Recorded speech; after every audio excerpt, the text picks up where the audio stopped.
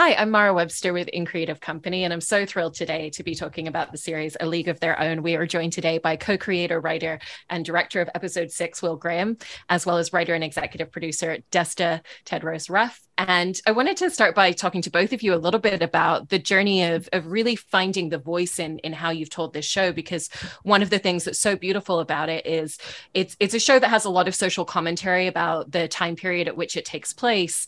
And at the same time, it's told in a way that just has such hopefulness, optimism, and incredible passion from all of the characters in it. So it feels very lighthearted and, very accessible in the way that you approach telling the story alongside Abby Jacobson, co-creating it, and the rest of the writing team. And I was just really interested in how you all found the tonality that felt the most important and how you wanted to portray this story episodically when you were all beginning this journey together. You want to start, Will? Sure. Yeah. I think that there's a couple steps in that process, and I'm glad that you started with that because it's something that's really important to us. I think the first step of it is just Penny Marshall's incredible film, which was released in 1992. It was so groundbreaking for its time. And I think one of the things that I loved about that as a kid, and that I think so many of our people on our team loved, is it's not, I think when we tell the story of first, we often tell them as these sort of bigger than life, noble, figures that you walk away thinking like, well, I could never be that strong, or I could never be that great. The movie, these are flawed characters. They're funny. They're making mistakes. They're not really thinking about the rest of the world. They're just thinking about their dreams and getting the things they want and what it means to be on this team. And it has this amazing balance of, really hilarious, sometimes very absurd comedy and really heartfelt, emotional moments. So in some ways, we knew that we didn't want to make a reboot of the film. That was never the idea, but we wanted to go back and look at the authentic stories underneath it. And there are so many of this generation of women who wanted to play ball, and then look at it through the lens of that tone. And the other thing I'll say is just that the actual stories, the people that we've talked to who were trying to play ball at this time, they're joyful stories. They're so fun. There's a lot of pain underneath them, and there's obstacles that they had to overcome or deal with along the way. But there's also just an incredible amount of joy. And I think that has a lot to do with the tone of the show too. Yeah, I think a couple of things in addition to that. I think just to sort of, Will, this is something you always talked about, just to the actual tone, like really pushing the comedy and the drama, and using like the comedy to push the drama and the drama to push the comedy, I think, of the show, because I think that is very true to life, right? Like even when you're going through tragic things, they can still be funny and they can still be joyful. Even when you're going through like funny things, there can be like real punches in the gut in that. And I think that was, for me, really exciting about the show. And I think that was a departure from the way the movies, which I think balances both of them, but we sort of try to push it on both ends. And I also think just to sort of the voice of the show, it really is a true collaboration. There are so many voices that are involved in the writer's room, from the actors bringing themselves on set to, every single person in the crew who worked on the show. And it really was as a space for collaboration, listening. It is, as we've always said, like a team effort to make the show because it is so big. And I think just the sort of foundational understanding that we celebrate you bringing yourself, bringing these authentic stories and you bringing yourself to them really influenced, I think, the tone and the voice of the show. Yeah. And not to like quote Desta after, now we're just handing it back and forth, but like one thing that Desta kind of came to and became a phrase for all of us in the writing process is like, the show is about the work of joy. It's about the things that you have to do to get those ecstatic moments and those moments of really seeing yourself in other people and having a community. And I think we also just thought about, what do we need right now? What do we want to watch right now? The show's set in the middle of World War II. It's not a time that is renowned for its joyfulness. We're also living in a really unstable time where sometimes it's hard for at least me to be like, what is next week going to be like? What is 3 months going to be like? What is my life going to be like? What's going to happen to my queer marriage? And the idea that you can find joy and find flashes and moments of life and find community in those moments of darkness, I think was really powerful to us. And it's something we definitely wanted to bring to the audience as well. Absolutely. And Will was bringing up there, there's so many stories within this realm that you could have told, and so many other characters that you could have touched upon. And so I wanted to ask about that journey of research in the development process for the scripts, and in the way that you're looking at research in that lens of not just what seems interesting to me, but what's really going to fit the narrative arc of an episodic telling of this time period and these characters and this team, and how you kind of looked to a lot of the research to distill down what would really work and translate over into the television show in an episodic manner.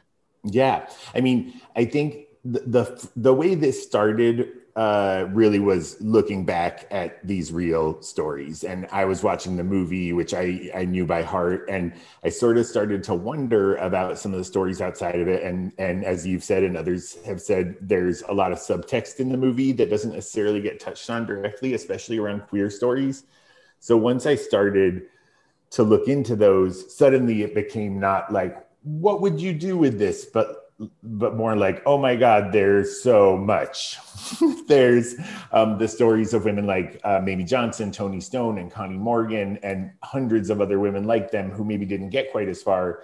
Mamie, Toni, and Connie were three women who weren't allowed to play in the AAGPBL, but went on to play in the Negro Leagues, which in and of itself is a gigantic story that people don't know much about. There were also the stories that got left out of the movie simply because it was 2.5 hours long. And when we talked to Penny Marshall a couple of years ago, she said, well, the original cut was 4.5 hours long. So there was a lot that she didn't get to do just because of the time constraints. And then there was, I think, the story that you couldn't have told in 92, which is about the queer community that was fostered within the league, but also queer communities that were fostered across the country at this time, because people were all of a sudden thrust into communities that they weren't used to being a part of. And in Max, played by Shantae Adams' story, we see a hint of that in The Factory. We see it in The Peaches, but there's a much bigger societal story that was happening at that time too. So we started the research right away. It's still an ongoing process. At this point, we have thousands and thousands of pages and hundreds of interviews. And I think what we tried to do was listen to all those voices and then look at the world now and find the ways that they connected. And then just really let the characters drive the show and tell us where they wanted to go. The show, in a lot of ways, is about embracing your own desires. So that in some ways told us what we needed to do and what we didn't, at least for season 1. The only little thing I would add to that, sort of to the point I was making before, because the show was a collaboration, I think so much of it, the research speaks to it. It was sort of like always rooted and grounded in authenticity and truth. And I think truth of the stories, and also as we built the characters, I think a lot of it was reflective of our own truth, because there is a timeliness to these issues and also like a timelessness. So sort of everybody bringing themselves and letting that, like what resonated sort of with our own experiences of like for me, a Black queer woman, in some of the Max stories and the Peaches stories, like sort of letting that guide how we developed these characters and the journey that we were going to take them on. Yeah, but there was and is a lot of hard things in that research, and then a lot of real celebration. And when we talked to Maybelle Blair for the first time, who people now, she told us her stories, I guess now 4 years ago, in a kind of very hushed, quiet tone, but she told the world a couple of months ago that she is gay and she played in the league and this was part of her experience. We asked her what it was like to find so many other people who were like her, and she said it was a party. And I think that for me and for Abby and for all of us was a moment that we just were like, oh, that's the show. Is that celebration of coming together, but a lot of things have to happen along the way, not all of them pleasant, in order for that to happen. I also love that in the way that the story is told, there's this structural element where everything's really centered around these two tandem stories. You've got Carson kind of coming into herself, and you've got Max coming into herself, and they're both on their own individual journeys, but then you start to kind of gradually create this slow burn friendship and this connectivity between the two of them, where they in essence become a community for each other as well. And I thought that was such a beautiful thread that was handled really beautifully in the way that it's told in the story. And so at what point did you all realize that it was really important to, you know, have these two narratives coexisting so fully side by side? And then how did you kind of find the beats of, okay, when are they going to start gradually coming together? What's that initial meet going to be? And then where are they going to reach the point where they do start to open up to each other and become confidants? Well, I think to sort of the point we were talking about before, you know, that is the real story, not necessarily Max and Carson being friends, but like we said, the Max character is inspired by real life women who played in the Negro Leagues and were amazing baseball players. And the movie sort of hints at that. Well, I think this is something you always say in the sense of like, it was Penny Marshall's way to nod at that without being able to put in the movie just for sort of space and time. But as time has gone on, it's more of a reflection of like what isn't in the movie as opposed to sort of what is. So I think it was always about telling that story as well. But I felt like in the room and in construction, sort of very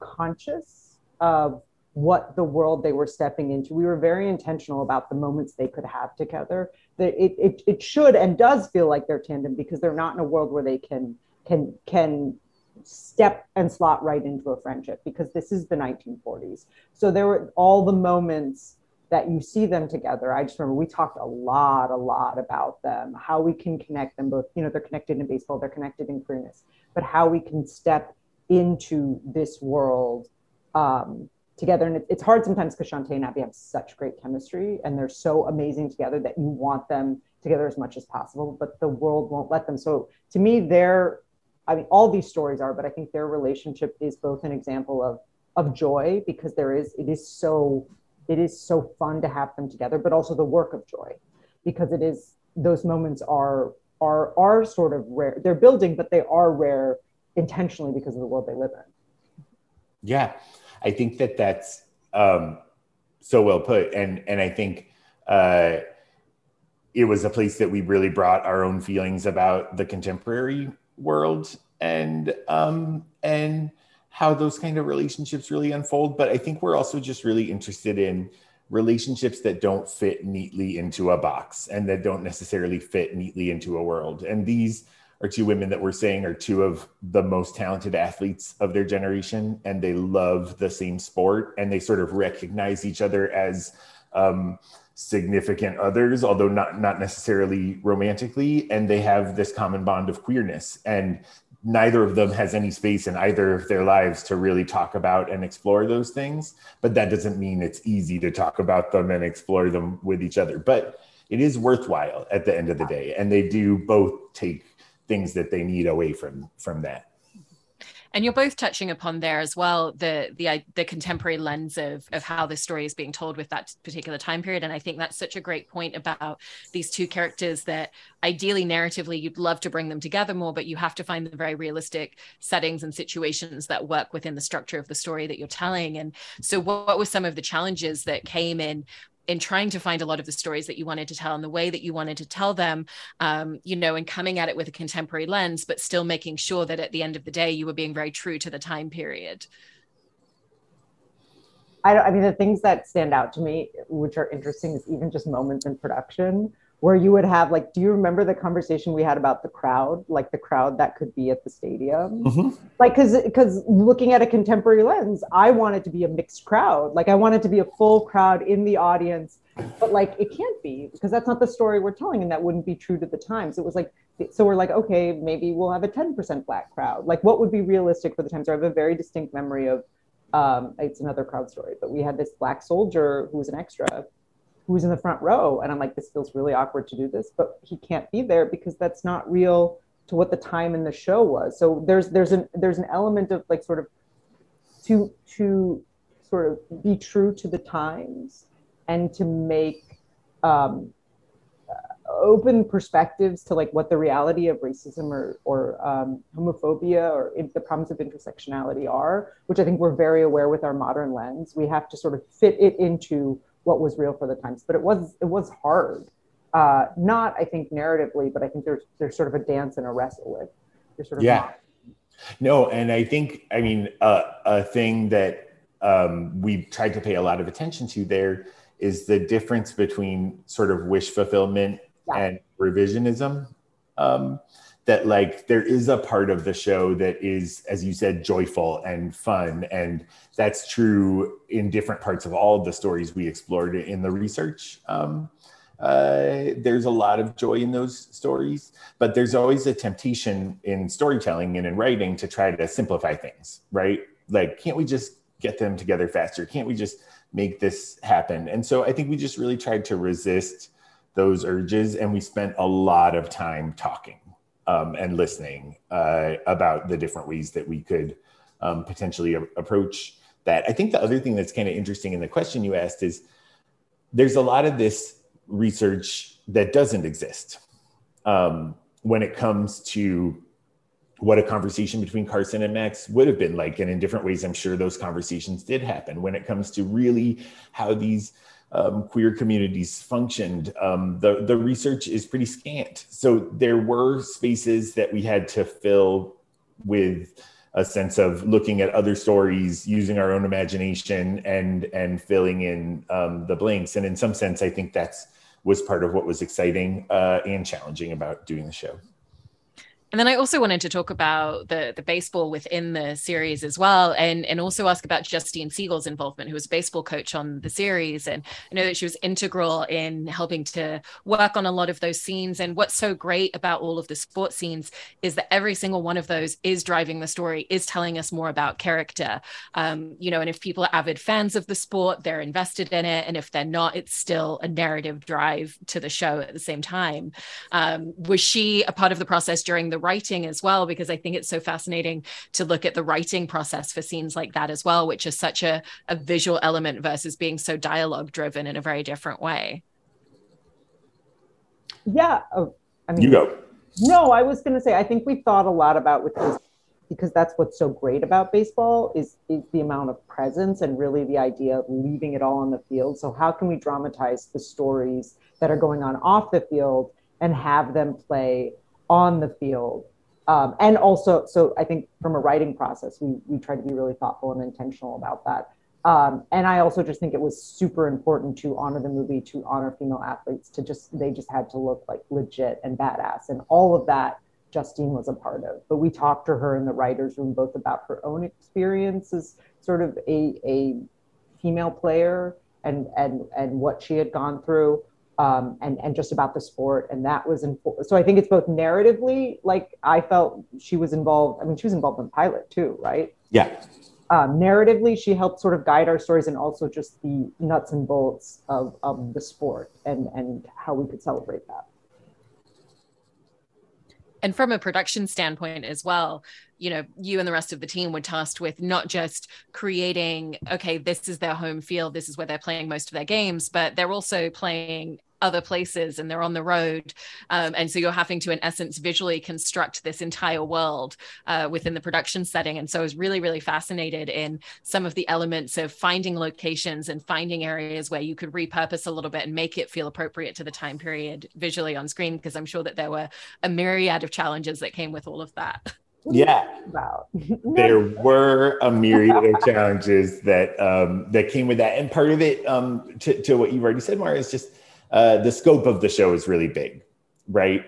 There are two main stories that we're following, and they only connect in certain moments. So both of them need their worlds of baseball and their worlds of work and their worlds of home, and those have to touch in different ways. We were very lucky to be shooting the show in Pittsburgh, which is almost like a museum of the 1940s, and in some ways like looks much more like 1940s Rockford than actual Rockford does now, although Rockford is wonderful and we've spent a lot of time there too. And we were really blessed to have Victoria Paul as our production designer, who has a spirit that is similar to many of the women that we've met who played at the time, and a fierceness and a sense of fight, and we're going to make it work. And I think those two things are really responsible for a lot of the scope of the show, which I think a lot of people are responding to, and the sort of bigness of the feeling of it.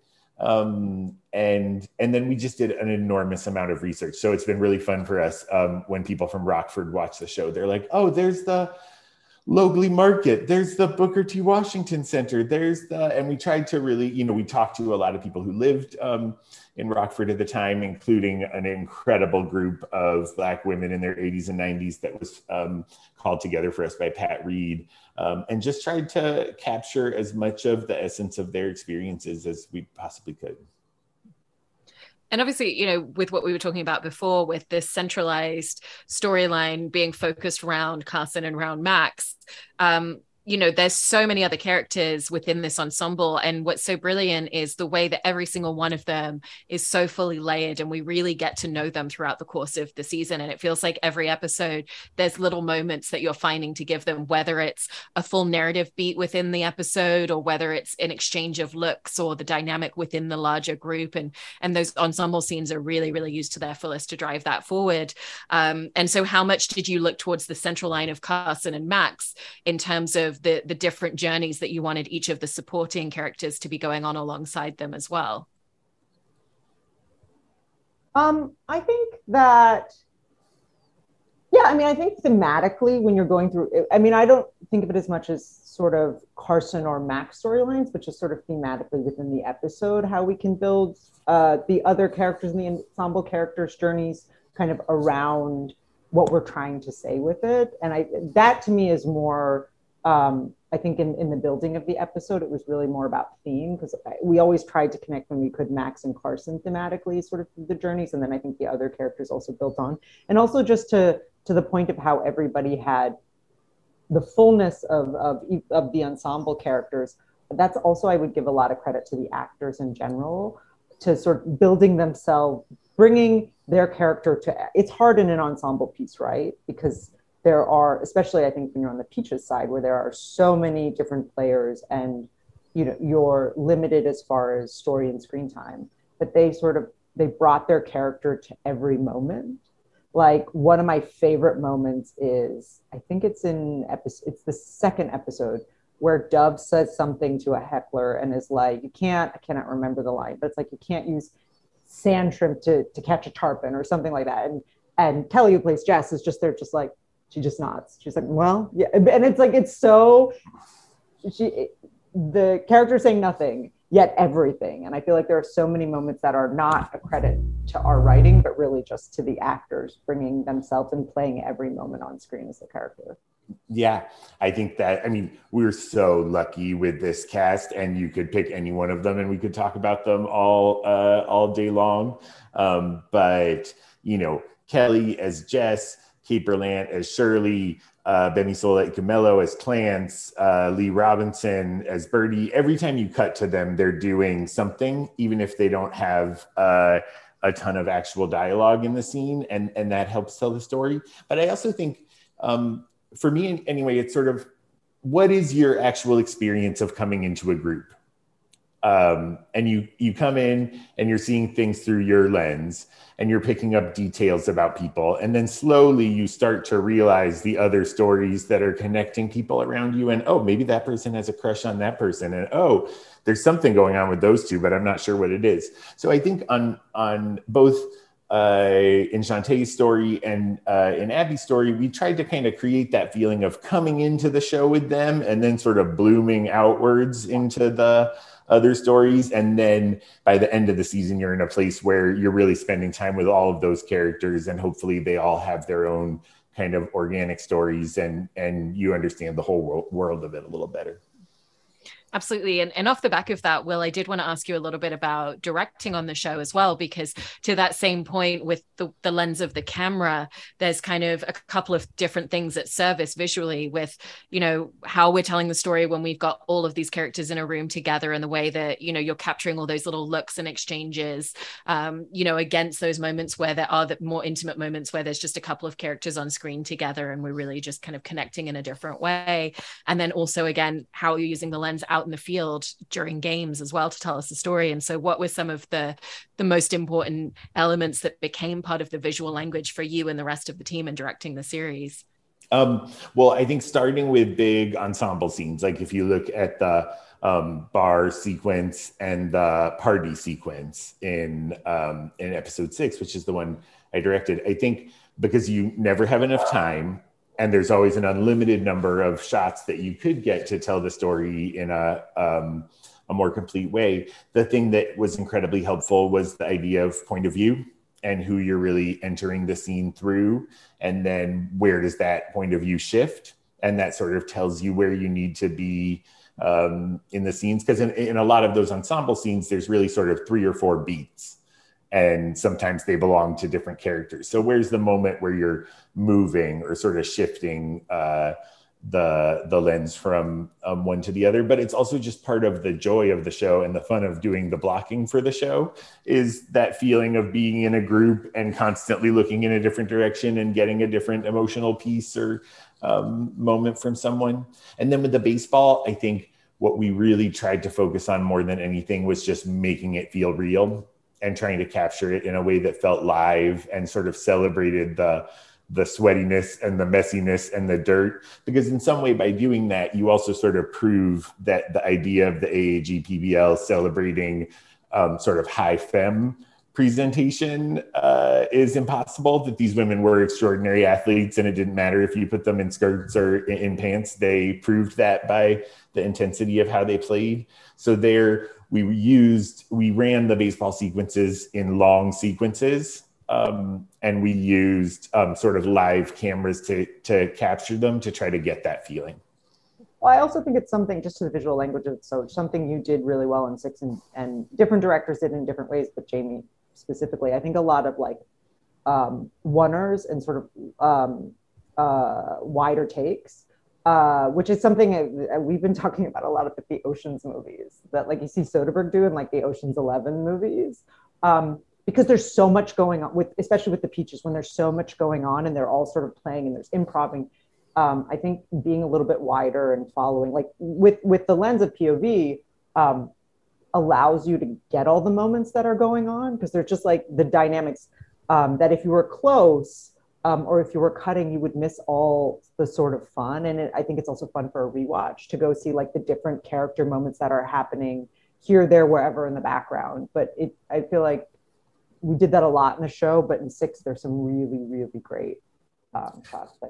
It's so true what Desta said about the layers of the show. And personally, I think it's been so fun for us just to see people watching it now like 5 and 6 and 7 times, which is completely insane to us, and picking up these little moments. Oh, like, look at what's happening here. Oh, I didn't notice that Jess said this thing in Spanish to Lupe, and that means that Jess has been learning Spanish in that moment. Like there's layers and depth to the show that I think, as Desta said, a lot of it really comes from the actors, but it's just wonderful to see it, how it's affecting the audience. It absolutely is. And I think there's absolutely a reason why people are watching the show already, you know, even just in the short period that it's been out multiple times. You know, there's such richly layered characters, and you've done such a fantastic job alongside the rest of the team. So thank you so much to both of you for talking about it. I really appreciate it. Thank you for having us.